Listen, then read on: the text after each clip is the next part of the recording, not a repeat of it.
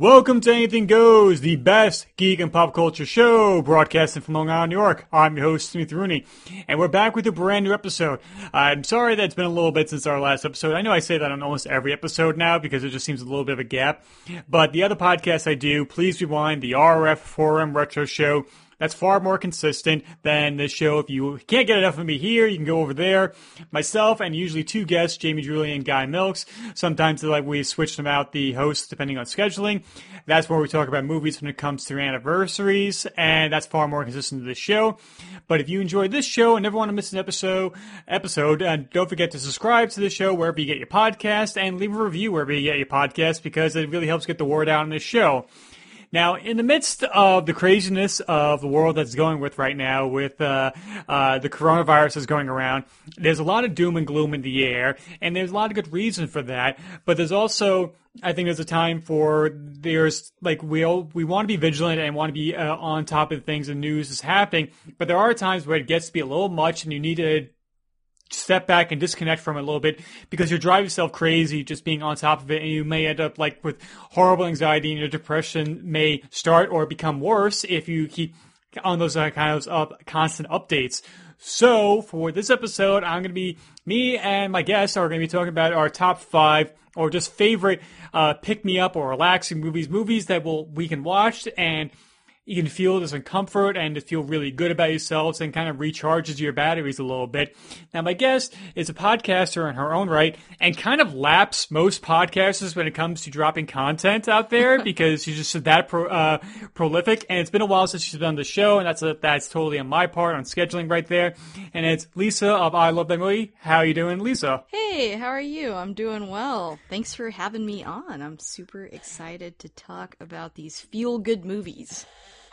Yeah, and because I feel like both of us, I think we can seemingly get really down on ourselves and everything becomes really dire, and I think both of us are in kind of that situation, and then we realize nope, we gotta have some sunshine and some rainbows in our life and everything, so I thought this would be appropriate for us to talk about our favorite feel-good movies.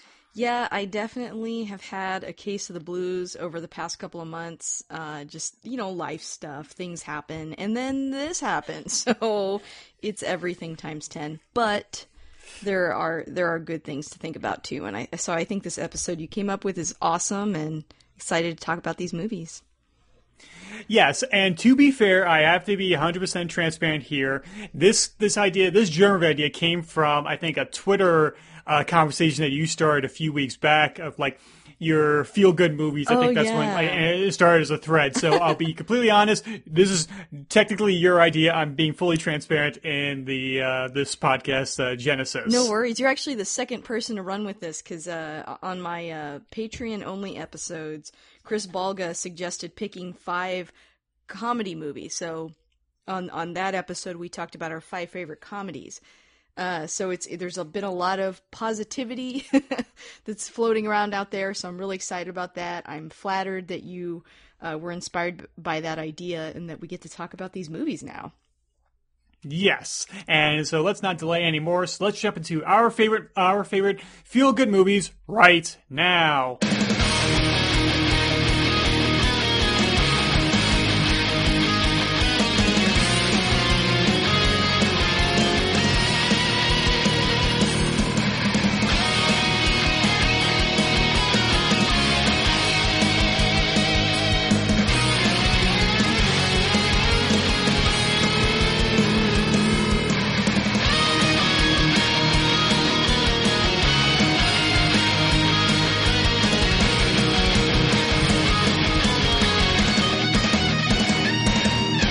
Okay.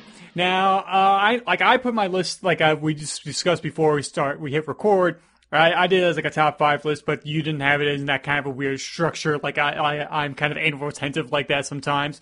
But since you're the guest, I'll have you go first. What is your first feel good movie? Okay, well, I'll kind of try to rank them a little bit. So the first one I want to talk about is The Great Muppet Caper. I think this movie is hilarious. I love the Muppets, so I'm very biased in that way. But I think this is probably their best film, at least in my opinion. Just overall, I love everything about it. The plot, the comedic timing the Muppets have, and their interaction with the real people. And I've seen it so many times since I was, I don't know, 4 years old. So I have a long history with this movie, and I think that it's still extremely funny. I watched it a year or two ago and was laughing so hard the entire time. I think it ages great, and it's a really fun watch. So if you don't watch a lot of Muppet movies, you don't know where to start. I mean, this is really like the cream of the crop, in my opinion. And I think it's hard to argue with that. It's like that, or Muppets Take Manhattan is very good. Yes, that one is really good too. I feel like sometimes those two movies sort of meld into one movie in my mind. So that's why I didn't drop that many details, because I'm afraid I'll start talking about a different movie. But that's the one that stands out. That has some of my favorite scenes in it. Definitely. And do you know, like, then you mentioned that, like, this past Christmas, I didn't watch Muppets Christmas Carol, and I kind of kicked myself for that. And I love that movie too. Yeah, I mean, Michael Caine as Scrooge is perfect, and Statler and Waldorf as Marley and Marley. I think that's just the perfect combination right there. I know this is Muppet Caper here, but this has become a Muppet conversation right now. I'm good with that. But like with that, when you mentioned Muppet Caper, it's been years since I've watched it, and I may have to break that out sometime during our self-imposed quarantine. That I may have to watch Muppet Caper now. You should. What about yours? What's yours? My number 5 is actually it's a comedy. It's Get Shorty. Get Shorty. Oh my gosh, I haven't seen that movie in forever. But go ahead, talk about your history with it and stuff. This is one of those movies that I think I saw on USA Network first, because it was a staple of basic cable TV for years, and like I was so used to the punchiness and the quick dialogue of it, and John Travolta being smooth, maybe even smoother than how he was in like Pulp Fiction. He's made out of silk. Like that's how smooth he is in Get Shorty.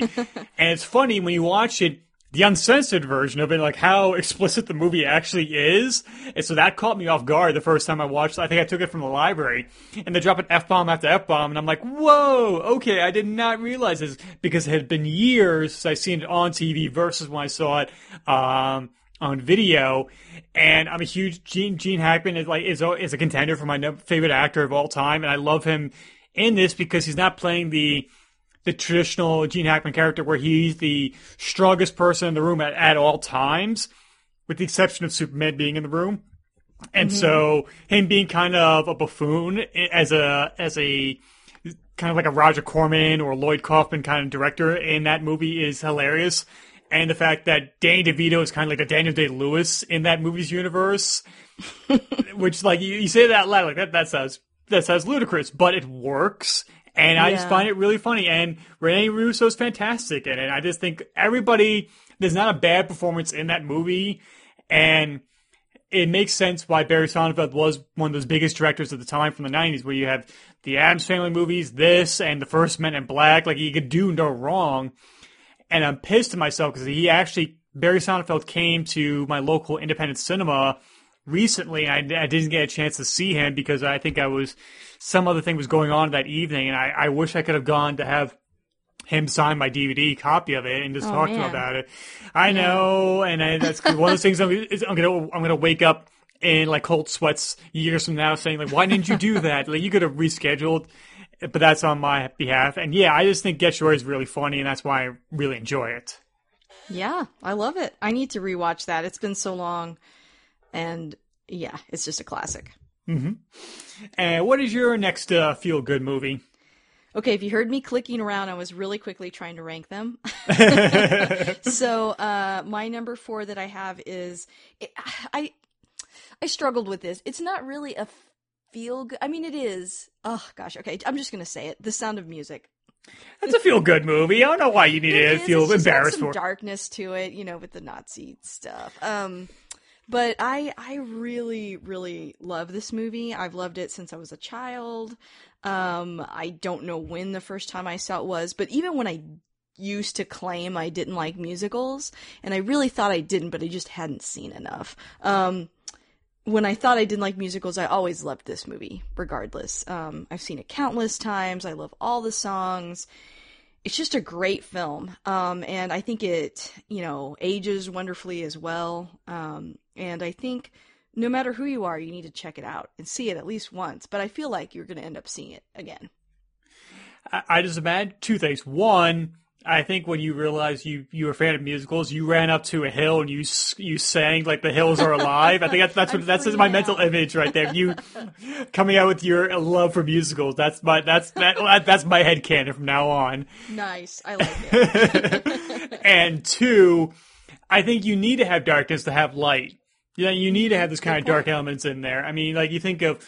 For years, Don Bluth made a career off of children seeing dark things at a very young age with his animated movies, yet they would usually would have, like, even as dark as Secret of NIMH has, like, a happy ending to it. I know. Secret of NIMH is about a single mom that has a son that's dying. Like, that's a weird plot for a child's film. Yeah, like, but it is a great movie. Like it makes sense why he left Disney, because Disney would never make that movie, at least not at that time when the Disney Corporation was in dire straits. No, maybe Pixar would now, but yeah, no, totally agree with you. Right, and then you think of like Land Before Time, where you have Littlefoot talking to it was his mother, right? Not or his grandmother that dies. I think his mother dies. Okay, it was his mother. It's his mother. Okay, mm-hmm. I was mixing up the genealogy there, but like that's the beginning of the movie, and you're just like, okay, I hope there's light at the end of this tunnel here, and there is. And I think that this is further proof why you need those kind of dark moments to justify the light sensibilities of like The Sound of Music has. Absolutely, totally agree. Is there anything else you need to say on The Sound of Music? I could talk about The Sound of Music forever, but no, I think you guys should go watch it if you haven't already. And it's just a wonderful film. And like fun fact, it's like one of the most highest grossing movies of all time. For good reason. Yeah. And like it's so much so that I think that's 20th Century Fox. I think it saved Fox when they were on the ropes when it came to their financial stability at the time. That's during that awkward period of like television's here, and so Hollywood's like, shit, we need 3D. That's what we need, or we need Todd AO. We need things that we can project on the side of mountains. Like that's how big our movies need to be in musicals. And before the New Hollywood and the Brat Pack, or not the Brat Pack, the movie bunch of that degree. My next feel good movie is actually Hot Fuzz. Nice. Covered that. I covered that recently, and after revisiting it, I had a new appreciation for it for sure. And the funny thing is, and you think of the Cornetto trilogy overall, if I had because I'm ranking things, like that's the one I go back. I go back to Hot Fuzz the least of the three movies. The reason being, not saying I don't like it. I adore all three movies. Shaun of the Dead being my number one, and I've liked The World's End a little bit more than Hot Fuzz, and because I think like both of those are because both Hot Fuzz and Shaun of the Dead have really dark moments in there. Yeah. And like those are somber moments there, and you can't go back to them every now and then because I think like sometimes you need a little bit of a break, like, even though they're both comedies and they're supposed to make you laugh, and they do. But I think Hot Fuzz, I think it's like how I break it down is like I think Shaun of the Dead and The World's End have story, while Hot Fuzz has plot. And not saying that's a bad thing or anything, but it's like that's more. Hot Fuzz is specifically supposed to be a procedural, and it's supposed to be like making fun of cop movies and cop procedurals, right, and like how American cop movies versus how British cop movies were. And yeah. But I think it's why I can go back to Hot Fuzz and I can laugh from the very first shot of that very long take of Simon Pegg walking from the background all the way to extreme close-up, and I laugh all the way into swans flying through the air, miniature townships being destroyed like it's a Godzilla movie by a Timothy Dalton with an infectious smile, and there's so many gags throughout that I still chuckle at, even out of context. I'll just think of a line, because my ADD will kick in at sometimes, and then I will laugh to myself, and I look like a crazy person. more than I already do.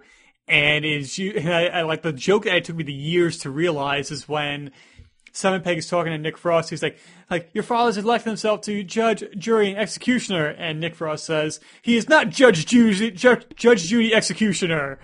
And I never realized that until years later, and like I almost fell out of my seat because I never realized that before, and it was maybe like my 15th time seeing it. And it's just a fun a buddy cop movie, and a lot of action take place in a setting you don't normally see, which is a small village in England, and that's why I really enjoy Hot Fuzz. Yeah, I totally agree. I think it's a great film, and I have fun revisiting it. It's really enjoyable. It's pretty much nonstop laughs. Completely agree. And I think I think underrated jokes is when it's near the end where Simon Pegg and Nick Frost jump in the cop car to chase after Nick Frost's dad and Timothy Dalton. And they're like, punch that shit! And they peel out of there.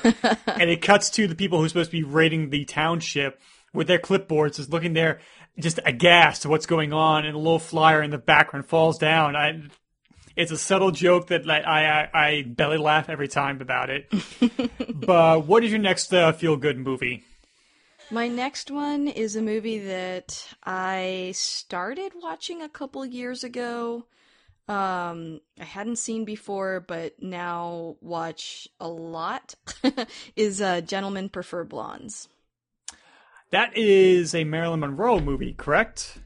It is, yeah. It's one of those things where, you know, I remember in like high school, a lot of girls having like pictures of Marilyn Monroe on their wall and stuff like that, but I was never into those films. Again, this is the era of Lisa not watching a lot of musicals, so it just didn't appeal to me, and the whole, like, you know, my perception of her was just like silly bimbo act that she does, you know, I don't like that.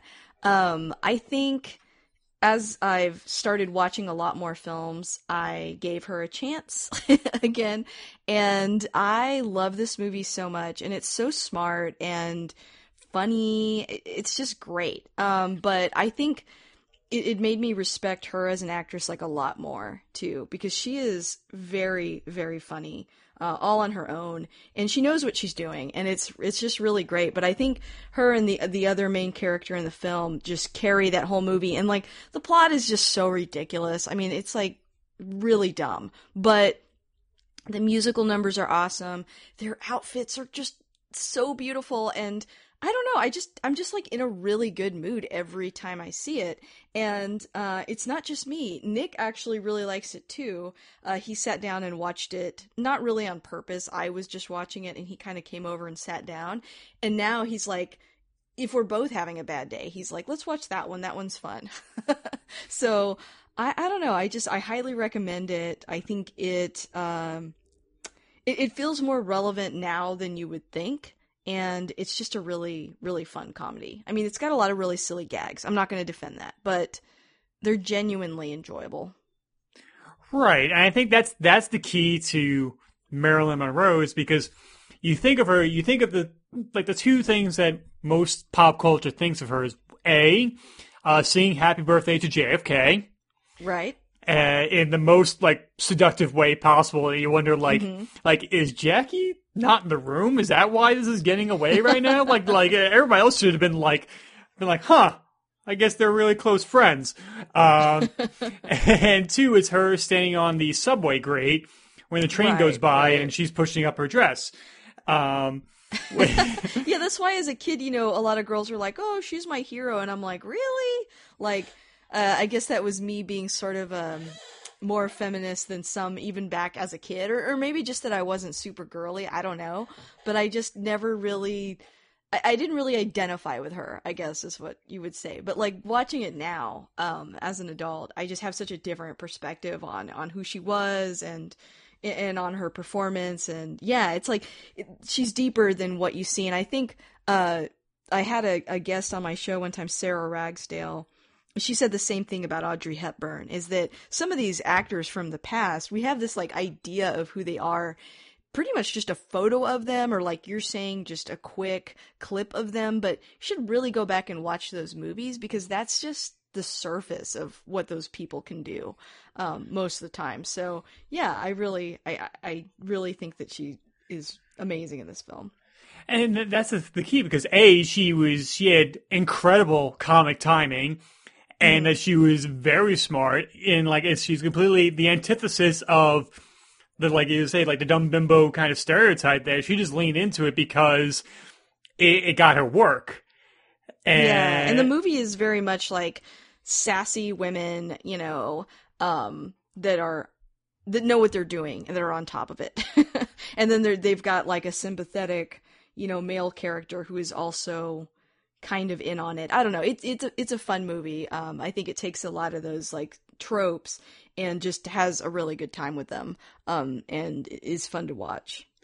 And like, if like you want to have like a really great double feature, you do that and Some Like It Hot back to back. Yeah, exactly. And I think that's just a wonderful evening right there. Yeah, that's almost like the boy version of this. Almost like it's weird. You have to see them, I think, back to back. But I feel like maybe I like The Gentlemen Prefer Blondes a little bit more because it's like two gal pals, and then Some Like It Hot is like two guy best friends, but both equally great movies. Definitely.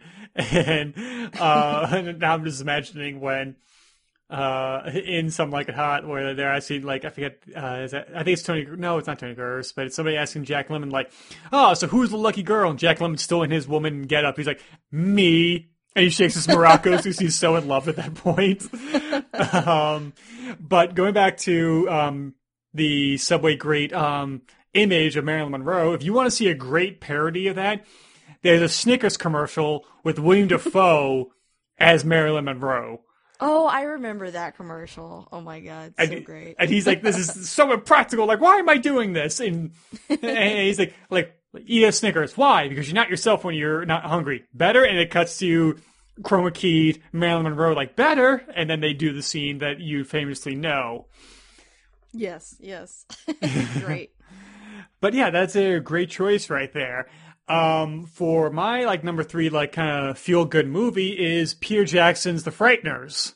Oh, really? Awesome. I don't think I've seen that movie. Oh, it's really wonderful. And, like, for those who may not know, The Frighteners stars Michael J. Fox, and he is a psychic investigator, in quotations, because he sees ghosts. And he has his ghost friends haunt people's houses so he can go in and clean it up, in quotations, in order to get paid. I had no idea that's what it was about. Yes. Learning something new today. Exactly. However, some spirit is going around killing people left and right in this town, and it's up to him and his ghost buddies to stop it. I'm going to watch this now. Yes. And it was the perfect tee up, like, because you think of Peter Jackson's early career, like, you see, like, his early splatter movies, like Bad Taste, Meet the Feebles, or Dead Alive, which are extremely over top with his crudity and everything, but they're very silly. You can't take him seriously. I mean, there is a scene in the famous scene in Dead Alive or Brain Dead outside the United States where a man runs into a group of zombies with holding up a lawnmower and chops them to pieces. And it's like 50 gallons of blood a second is thrown around during this set piece. And then you have Heavenly Creatures, which was a serious take on a true crime story in New Zealand about two women coming together to murder one of their women's mothers because they were going to separate these young girls from each other because they thought they were bad for each other, being so close to each other. And it was kind of like an Oscar bait kind of movie, or it was deemed that. Then he was able to do The Frighteners, this movie, and then that's how it led him off into doing Lord of the Rings. So it's like the last bastion of him doing a kind of like a silly horror movie, but with a studio budget. I see. Okay. And you have a Danny Elfman score, which you can argue like it sounds like every other Danny Elfman score, but I think it's actually really appropriate. And for you Full Metal Jacket fans, R. Lee Ermey, the drill sergeant Full Metal Jacket, plays a ghost version of a drill sergeant, so you can argue that's a pseudo sequel to Full Metal Jacket. My friend Kara met him one time. I can't remember what it was for, like a gun show or something like that. He was like there, and she got to meet him. I hope he was a nice guy. I hope he was approachable. I think so. I have to ask her about it again, but she was really excited about it. It was a long time ago, and at the time I hadn't even seen Full Metal Jacket, so I didn't know what she was talking about. And so you can imagine like how many gags of like him seeing ghosts and nobody else does, and him trying like talking to himself, and ghosts trying to interact with the world, and you have just so many like there's so many like Jeffrey Combs from Reanimators in there. You have nice. Dee Wallace from The Howling and E.T. It's a cornucopia of actors like, hey, I know that person in here, and it's just a fun time to be scared and everything, but it's not like too scary. It's like you think of like Monster Squad level scary. Yeah. Okay. Well, I love horror movies, so if it was really scary, I'd still see it. But that sounds really fun.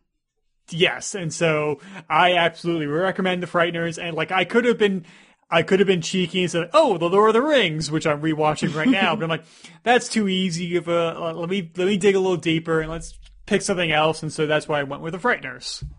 Okay, awesome. And what is your next favorite feel-good movie? All right, this is hard. Okay. All right, I'm going to go... These two could really be switched either way, but I'm going to go with... My number 2 is Singing in the Rain. I had a feeling this would be on your list. I know, see, I'm so obvious all the time online that it's like, you can ask me, but you kind of already know my list. Yeah, I love this movie. I watch it a lot, and I don't know, it just puts a smile on my face. It makes me happy, and I will watch it again and again. And it's a movie that I know I saw it as a kid, but I don't think I really connected with it when I was younger. It was really more as an adult that I really liked it. But yeah, I mean, I know that at least once during this time that we're in right now, I'm going to watch it, if not more than once. So I think it deserves to be on there. Was it around the same time that you saw The Sound of Music? Possibly, or maybe before that, but I don't know. I saw The Sound of Music as a child too, but I'm not sure what the exact ages are. I feel like Singing in the Rain was forced upon me, whereas Sound of Music was more of a like, let's watch this at school kind of thing. Gotcha. It's funny. I actually just heard the story about, speaking of The Sound of Music, about lead actress. It's Debbie Reynolds, correct? I don't remember. Let me look. Of course, I haven't done an episode on it, so of course, like, I don't know. Right, no, of course, I had to throw a monkey wrench into the scenario there by throwing a question like that. Let's wait, are we looking up The Sound of Music, or... Singing in the Rain. Singing in the Rain. Luckily, we have the internet, people, so don't worry about that. I know everybody's screaming at their iPhones right now. I'm like, duh. I know, they're like so angry. Like, you said you love this movie, but you don't know, how dare you? Yep, Debbie Reynolds. Okay. I just want to be sure I want to get this right. Yeah. I was listening to Joe Dante, director of Gremlins and The Howling, podcast, and he was talking, his podcast where he has celebrities on, usually filmmakers, but they don't talk about their movies. They talk about movies they love, gotcha. And like movies that inspire them to do what they do. And the episode that I listened to had John Landis on there. And John Landis, like you say boo, and he can go for 45 minutes without stopping, having just keeping the story going. And he related the story about how he heard about Debbie Reynolds, because she did not know how to dance before she did Singing in the Rain. Oh, wow. And she was given two dancers, like they would train her, I think, 6 to 7 days a week for like 12 to 13 hours at a clip. Dang. And it got to the point that, like, I think one of the trainers got frustrated with Debbie Reynolds. It's like, he said, God damn it, Debbie, it's not that hard. And Debbie just, like, had enough of this shit, ran out in tears, and just ran out into the lot, and just hidden in one of these rooms and dove under a piano and was just crying her eyes out. And then she hears the door open to this room that she's hiding in. And so she goes quiet. Door closes, and you just see the legs of somebody walking around this room here, this little studio. And she made a noise. The feet stop, turn to the piano, walk over and kneel down. It's Fred Astaire. Aw. And Fred Astaire's like, what are you doing down there? And he takes her, like, pulls her out, and she's, like, still kind of, like, hyperventilating, crying all of them. And he, like, dabs her eyes and tells her to relax and explain to him, why are you so upset? She explains to him, like, all the rigorous things that she's going through in order to prepare for Singing in the Rain. And he says, do you know why I'm here in this room? And she says, no. He says, well, I come here to practice for 4 hours a day. And I'm Fred Astaire. I was gonna say, that's so unkind to her. I mean, they cast someone that, doesn't know how to dance. And they think that you're supposed to just magically learn it. I mean, like Fred Astaire saying, it takes years. Yeah. And he's arguably, in the old Hollywood system, the best dancer of all time. And so... Right. And that's what, like, kind of, like, she was able to recalibrate herself right there. And she was able to return to training, and then she ended up making movie history with Singing in the Rain. Right, and you tell me that she didn't know how to dance. I mean, I couldn't tell that. I'm sure a trained dancer might know, but it was pretty impressive to me.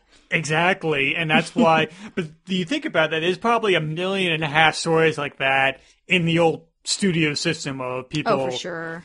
I mean, yeah, you must remember this, the podcast has made a career on stories like that in the old Hollywood system. Yeah. Like, yeah, that's such a fun fact. I love that. And it's like, you just think of like Judy Garland and her career and like how messed up she got because of the rigorous demands of the studios at the time. But I'll be honest, like, this is not a movie I've seen all the way through. I've seen pieces of that, but I've yet to sit down and watch from beginning to end. And it's one of those movies I'm ashamed to admit. Like, people say, I highly recommend it. That's all I'm going to say. I'm not going to shame you. Well, thank you. Like, people say, you've seen Singing in the Rain, right? And I'm like, yeah, totally, yeah. Over the couch you just and everything. seem like somebody that would have.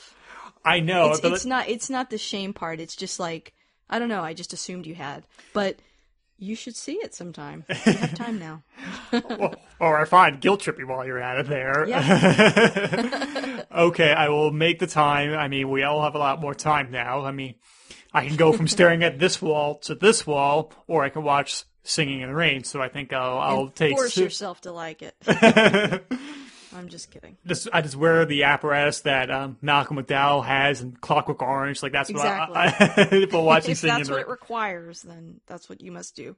Okay. Anything else you want to say about Singing in the Rain?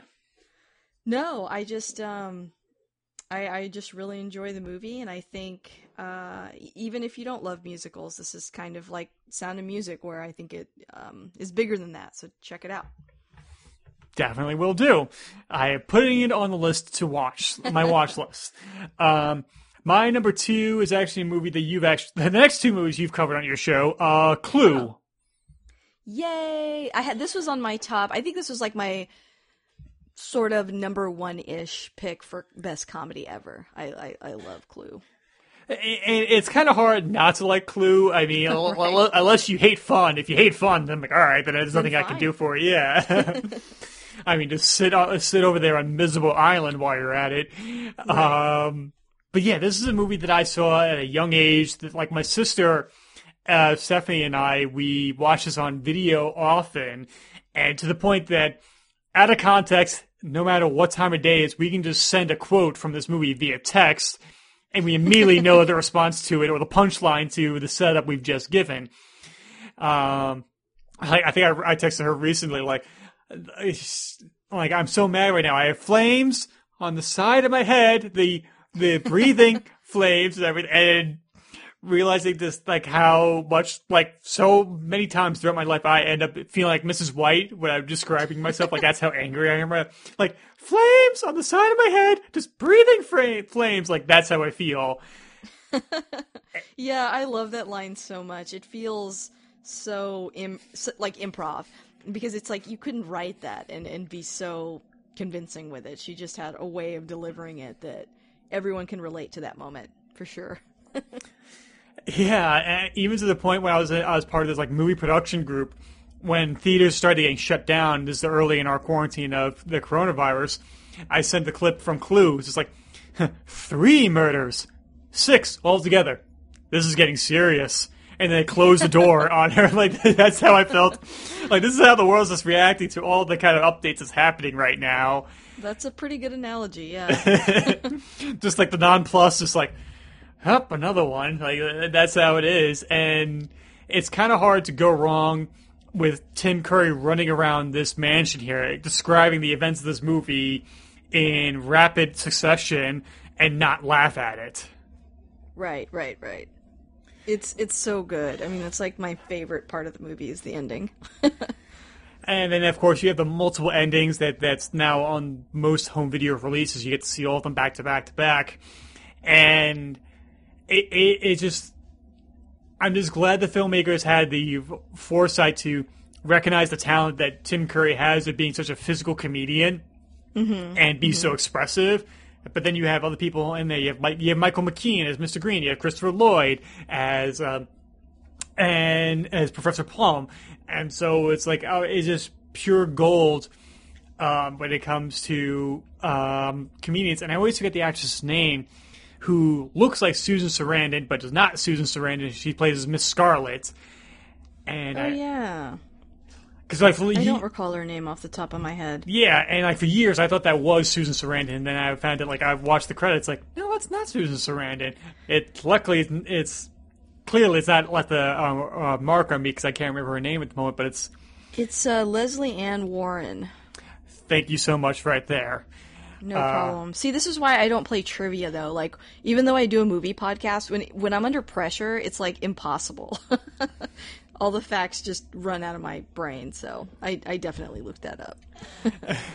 And it's funny, like every now and then, like I get a secret text from friends, like I'm at trivia right now. We can't get the answer to this. What's the answer? And I'm like, oh, it's this. It's like, thank you. So yes, I have helped friends cheat at movie trivia before. So nice. I know it makes me a bad. We won't name any names. Yeah. No, we're gonna protect the innocent right there. And like whenever I'm feeling down or dour, I can put this on and I feel like I'm walking on air by the time the movie's over because I've had such a good time with it. Absolutely. But yeah, so what is your number one favorite feel-good movie?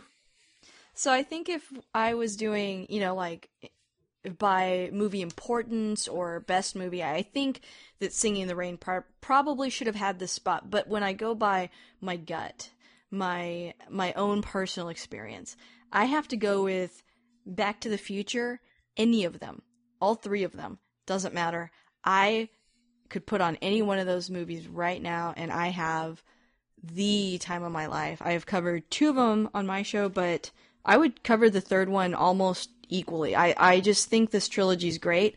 I will not be taking further questions on why I don't think that, I think they do have an order of like 1, 2, 3 in terms of like best to not best, but I think they all deserve to be in that category of just like some of the best films ever made. So that's mine. I've watched this since I was a kid. I've talked about that a lot with everyone that will listen to me, but Back to the Future just is such a big part of my life that I can watch it at any time at the drop of a hat.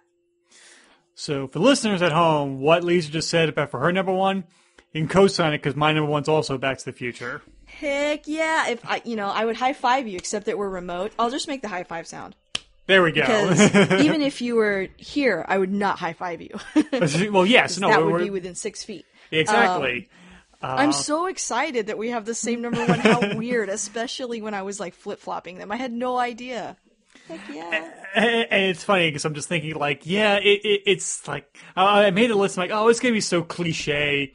Like people in our age range, like saying Back to the Future, duh, and everything. And it seems it's so played out and everything, but I can't deny it. Like, even like as a kid, I would watch Back to the Future 2 and 3 more because you same. And because you have the DeLorean at the very beginning of each movie, and with the first one, you have to wait 25 minutes until the DeLorean shows up. But as you get older and you get a little more mature, not that much more mature, I'd say I can't claim that I'm more mature, but I've gotten older for sure. Yes, I mean, I describe myself as an overgrown child most of the days, and like my maturity is the same size as my shoe. And that's why I enjoy Back to the Future 1, because I think Back to the Future 1, the first one, is a perfect movie in terms of just structure of setups and really payoffs, is, character arcs, and there are times where you can watch a movie that means a lot to you. You can be transported back to your inner child the first time seeing it, and it happens every time.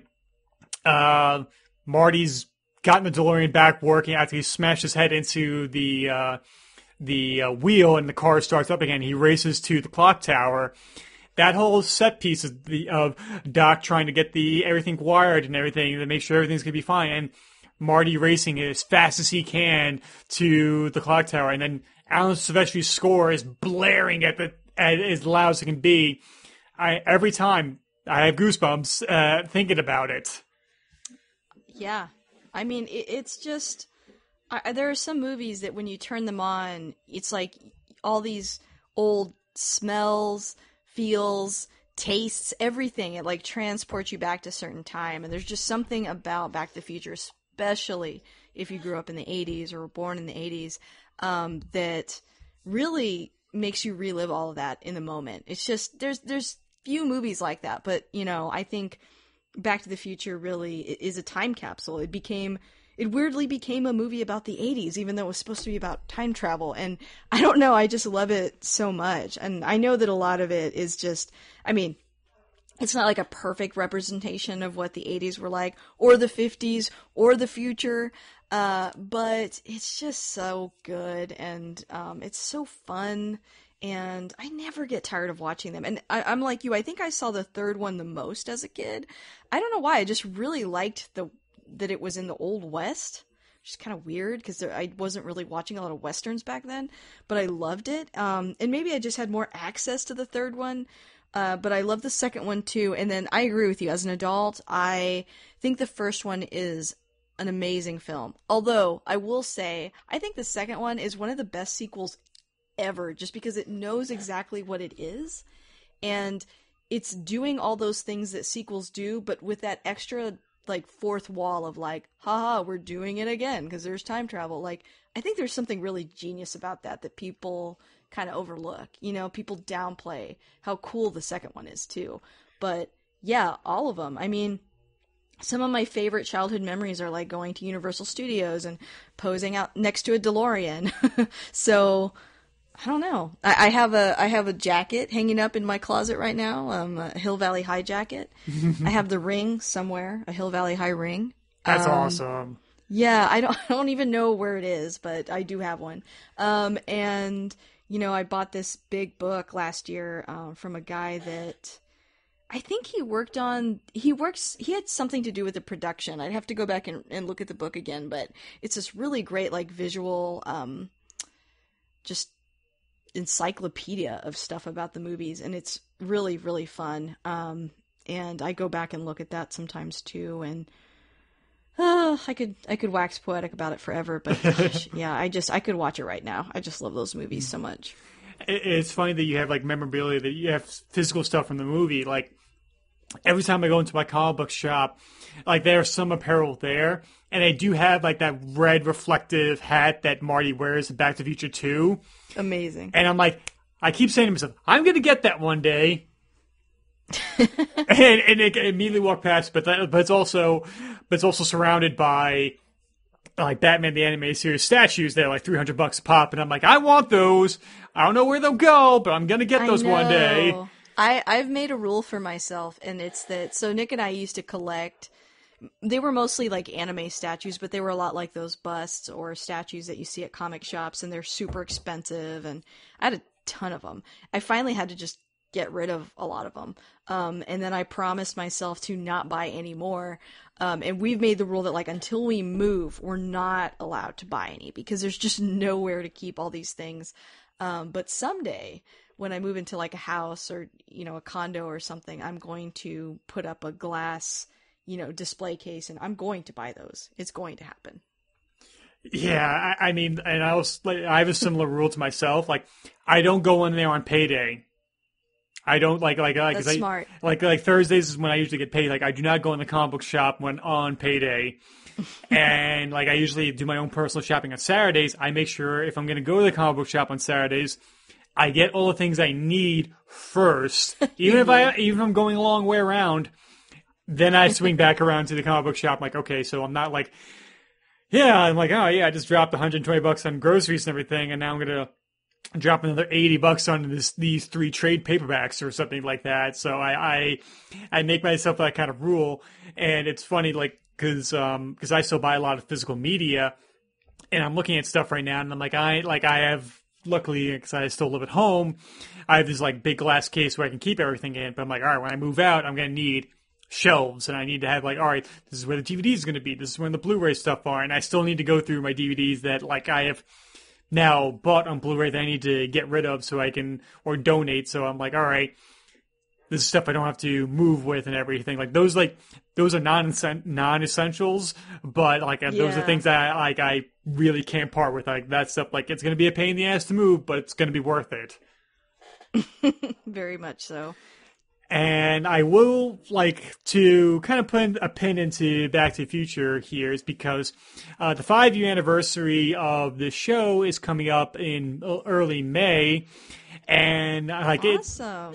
And so you know, like how some people celebrate their birthday for an entire month. Like I'm gonna be selfish, and it's gonna be it's a whole month-long celebration of the show. That's awesome. Yeah, and thank you. And so one of my closest friends, Chris, and I are going to be covering Back to the Future, if not the entire trilogy, that month. And because he's just as obsessive with that movie as I am, and so, like, you know, like how my friend Mike and I will go 3+ hours on a movie, that's what it's going to be kind of be like we might do the entire, at least the first one, if not the whole trilogy. And yeah, and so that's my kind of pennant to Back to the Future. I absolutely love it. It picks me up no matter what mood I'm in, and it reminds me why I want to be a storyteller to begin with. So it's nice to have those kind of reset movies right there. But I know we kind of had like some kind of honorable, at least I have some honorable mentions for my favorite feel-good movies. Do you have some as well? Sure, I guess I watch, what do I watch a lot? Probably Blues Brothers. Classic. Yeah, I can watch that movie pretty much any time. Maybe Caddyshack. And then I'm trying to think of a more recent one. If I had to pick like a recent one that I'm like, a lot of people, okay, I just want to say something here. A lot of people are like, okay, can't wait for all the virus movies next year. Hollywood, we don't need more virus movies. What we need is like another Greatest Showman, okay? Like I need a pick me up. So if you could put out some movies like that, like some movies that make everybody feel good and happy. So yeah, I would put Greatest Showman up there too, is like, I just walked out of that theater like buzzing with happiness. And so I want to see some of that next year. You know? It's funny because I thought you were going to say The Greatest Showman. I'm like, I bet you The Greatest Showman's on her honorable mentions. Like, I just had that gut feeling. And 2, I guess I should stop writing my pandemic movie right now, which I have been writing because I've been trapped inside. Oh no, I'm not trying to stifle creativity here. I'm just saying, you can put out these virus movies, but we also need some singing and dancing. That's what we need. That's true. Not in place of, but also. Yes. Some like my honorable mentions are Indiana Jones and the Last Crusade. Such a good one. That's perfect. And because I think I mentioned that in that Twitter thread, which was the germ for this episode to begin with, and I just love the resolution of a father and son coming together at the end. Yeah. It's something that I feel on a very personal level because, like, same. Because like my father and I didn't we're not the closest when I was very young, but as time went on, we're kind of living as like bachelors right now together, and we're closer as like almost we're still the father and son dynamic, but like we're close as friends right now, and so and I find that really reflective in this movie, and so that's why I really enjoy it. Another one is Dazed and Confused. Oh yeah. Which because it's like Rio Bravo, it's like the perfect hangout movie. Where you just hang out with some characters on and with Dazed's story, it's like, all right, it's just 24 hours. It's just about the 70s. It's just a couple friends getting together, having a good time on the last day of school. And some people say like it's kind of inconsequential. It's like juniors going to become seniors and some kids going to becoming high school. Like, why would you make a movie about that? And it says, why not? It could still be interesting. And just the music, the jokes, and just the overall vibe, I feel warm and fuzzy after watching it. Nice. I think when you're saying that, I guess I would add, like, and not everybody loves this movie, but I like it, like American Graffiti, or another one is Goonies. I've actually, Nick and I keep saying, it's our time. It's our time out here. Up there. It's there. Like, that's something we quote all the time. So I definitely have to add that as well. And Goonies has like sort of like one of my favorite like gags at the very beginning of the movie where the guard's reading the suicide note and he looks up that Robert Davi's not dead. He smiles and kills the guard. And I haven't watched the Goonies in forever. I kind of want to now. You and should. So, yeah, and so I may have to. And it's something I don't own, and I'm kind of kicking myself I don't own that. I feel like I should have that in my collection. Yeah, it's just like, I don't know. And that line that I said earlier specifically because it doesn't really make any sense. Oh, it's out of nowhere. If you dissect it, he's not saying anything. It's just like, it's their time up there. It's our time down here. Down here, it's our time. And it seems so profound, like music's playing. But we're like, what does that mean? But we just find ourselves saying that to each other a lot, you know. So yeah, but it's also it resonated with us. We got it. But also the movie references an octopus. Like they ran into an octopus, which they shot, but it wasn't in the movie. But they still referenced their run-in with the octopus. So there's a bunch of other weird stuff that happens in that movie. You wonder, like, wait, why does that work? But somehow it does. I always love hearing people that don't like it, that either were too old when it came out, or, you know, they've kind of passed that window of time where it's enjoyable, like watching it now. And they say things like, those children scream the whole movie. And they do. I can't defend that, but it's great. I guess it's kind of like me with Hook. Like, I'm not the biggest fan of Hook. Oh, I loved Hook. I know. It's like, as somebody who's a huge Spielberg fan like myself, I'm just kind of like, people say, don't you love Hook? And I'm like, yes. You're not required to. It's all good. Yeah, I mean, I love Dustin Hoffman in there. I think he does a great job. Him and Bob Hoskins steal the show. It's not a good movie, but I enjoyed it a lot. Let's put it that way. Oh yeah, like as long as like you can recognize like some stuff like you think like, oh, it's like objectively, like you could argue objectively or subjectively it's a bad movie, but you still enjoy it. You're totally fine to have that kind of experience. I'm not going to say like, yeah, but I can recognize the problems with it. So I'm definitely not chastising you over that one. Right. And like also, I love John Williams' score for Hook. I think it's a fantastic score. Yeah, great score. And Glenn Close as a pirate that you don't recognize as Glenn Close until you watch the credits. You're like, wait, that was Glenn Close that got had to walk the plank. Yeah, but my last honorable mention is Drop Dead Fred. Yes. Okay, so are you Team Sanity or Team Fred? What, that he was actually there, or that? Oh dang, you haven't. Okay. You have to go listen to the How Did This Get Made episode where they covered Drop Dead Fred. Okay. First of all, it's like the wildest episode they've ever done. But Paul Scheer and his wife June, Diane Rafio, get in this heated debate over, you know, pro or anti-Fred. And so she's very pro-Fred. And she thinks that this is a wonderful movie, that it explored some great stuff, and that he's great. And Paul Scheer thinks that Fred is terrible, that it's a horrible movie, he's a terrible person, and, you know, there's a lot of evil stuff happening in this film involving Fred. So he's Team Sanity. And the entire theater at the live show where they're talking about this gets extremely divided and vocal about, you know, they're like, hey, yell out, Team Fred or Team Sanity? And then every person that comes up, they're like, okay, what's your question? And are you Team Fred or Team Sanity? And it's just really funny. It's a joke that just carried like forever. And in episodes after that, they always bring it up, like, by the way, I'm Team Fred, or, oh, by the way, I'm Team Sanity. And so that's why I was asking you that. So based on my description of it, are you Team Fred or are you Team Sanity? I am Team Fred. Okay. I would think if you enjoy the film at all, you'd have to be. Even though I have to question the sinking of your best friend's barge. But like, I guess she has insurance, so that's fine. Even though Fred does terrible things, but I think it's for the best in the end. Yeah, like, I guess I agree that, this is supposed to be, it's sort of like she's working through some stuff through the character Fred.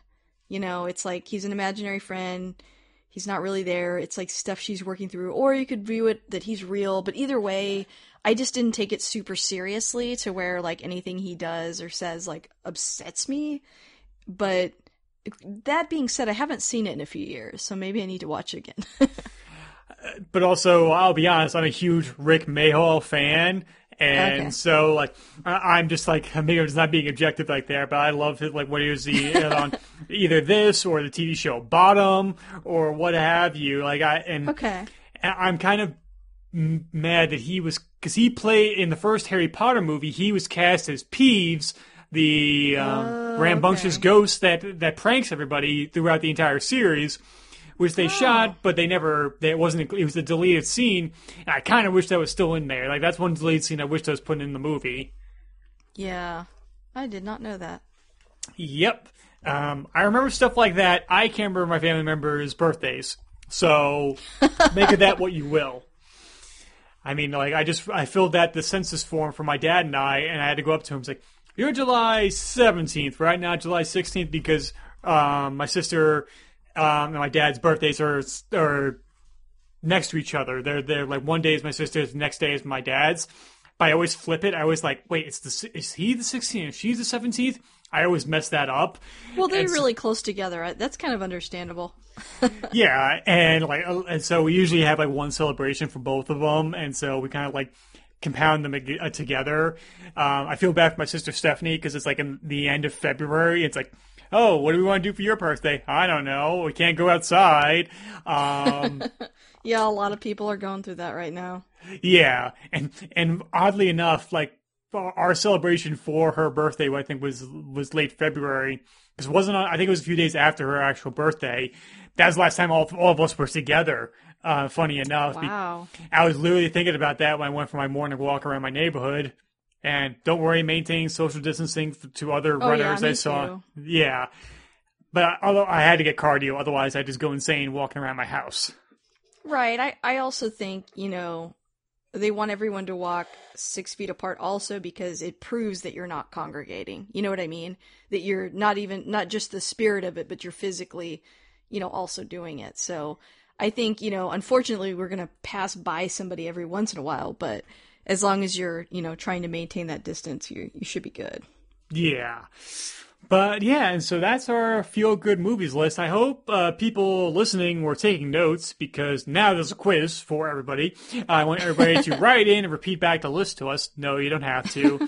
But the point of this episode was to, if people are kind of feeling down and kind of having a little bit of cabin fever, hopefully, and you've not seen these movies, or some of them at least, that now you have a list of movies that you should watch, to, at least from us, that we think will help pick up your spirits a little bit and help get through this crisis that we're dealing with today. Totally agree. I think we need some positivity out there, and this helps. This is something we can all do. We can all turn our TVs on and watch some of these great films. So I love that. Definitely.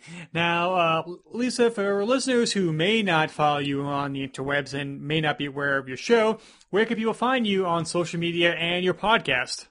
So pretty much, you can find me on Twitter at ILTM Podcast. You can find me on Instagram under I Love That Movie Podcast. We've also got a website now, just ilovethatmoviepodcast.com. And yeah, you can find me pretty much anywhere that you get your podcast. Just search I Love That Movie, and I look forward to talking to all of you guys. And if you like what you hear, please come on. You know, Tim, you've been on a few times, and always love having you on, and definitely need to have you back soon. So, yeah. Well, thank you for saying that, and I love being a guest because it's like you don't have the pressure of leading the show and guiding the conversation. Same. That's where I am right now. And so I have time to think of like really bad jokes to make and everything. Like I have bad witticisms too. Like I have time to think of my bad punchlines. And the really cool thing is for the I Love That Movie like Facebook group and everything, we've done recently watch-alongs for certain movies and everything. Those are so fun. That went so much better than it was going to go in my head. Like, I was worried because we were all trying to figure out how we could watch stuff, but, you know, the chat room, I think it just works because it's like we can all start it, and it doesn't matter if we're not perfectly in sync. It's the camaraderie that we're all sharing in there. If you guys are listening and you want to be a part of that, like, come on in and hang out with us. You definitely, and you further show that you have now your own website dedicated for your podcast and everything, and I'm like, yeah, I think I do a lot of stuff on my podcast, but then I look at Lisa and I'm like, God damn it, she's laughing at everybody right now, just being a full entrepreneur about it, everything. I don't feel that way, like, at all. It's so funny you say that, because I feel like I'm always, like, I just have this, you know, maybe I'm looking at a show that's doing that or something as well, you know, just sort of where we're all kind of influencing each other, but I don't feel anywhere near as on top of it as you're describing. So I really appreciate that. It's really nice, but I appreciate it. No problem. And for those who want to follow me on social media, you can follow me on Twitter at Timothy Rooney 2. My YouTube channel, Dual Lens Productions, where my latest short film, Chased, is up. And you have my Instagram at TRooney1012. I don't post there that often, but every now and then it's usually what I'm doing or what production I'm kind of part of and everything. And once everything kind of dies down, we can kind of return to normalcy. Update that I actually finished the screenplay to my first feature film, like typed up and all, and this is the intention, like this is the movie I'm going to make. And so you'll be hearing updates about me getting the ball rolling on that, and I can't wait to do that. And yeah, and so hopefully to be shooting either in late fall or early winter this year. Yay! Well, that's great. That's great news. Yeah, and everything I'm just looking at, I'm like, yeah, but it's supposed to take place around Christmas. I'm like, all right, I have all this time to prep now that the script is done, and I can rework it and everything and get everything in line to get the movie rolling.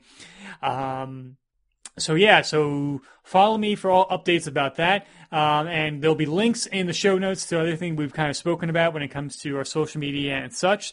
Lisa, thank you again for taking time every day to talk about your favorite feel-good movies with me. Anytime. It is such a pleasure. Thank you so much for having me back. Of course, and we'll have you back on soon because there are a few DC movies we have still yet to talk about and everything. Yeah. I promise to keep with that. But for listeners, thank you for listening. Thank you for downloading. Share this with anybody who you think would be benefit from some feel-good movies and everything. And subscribe to the show so you never miss an episode. Review us and rate us wherever you get your podcasts. And come back next time as we continue to talk about geek and pop culture. And we'll be speaking to you soon.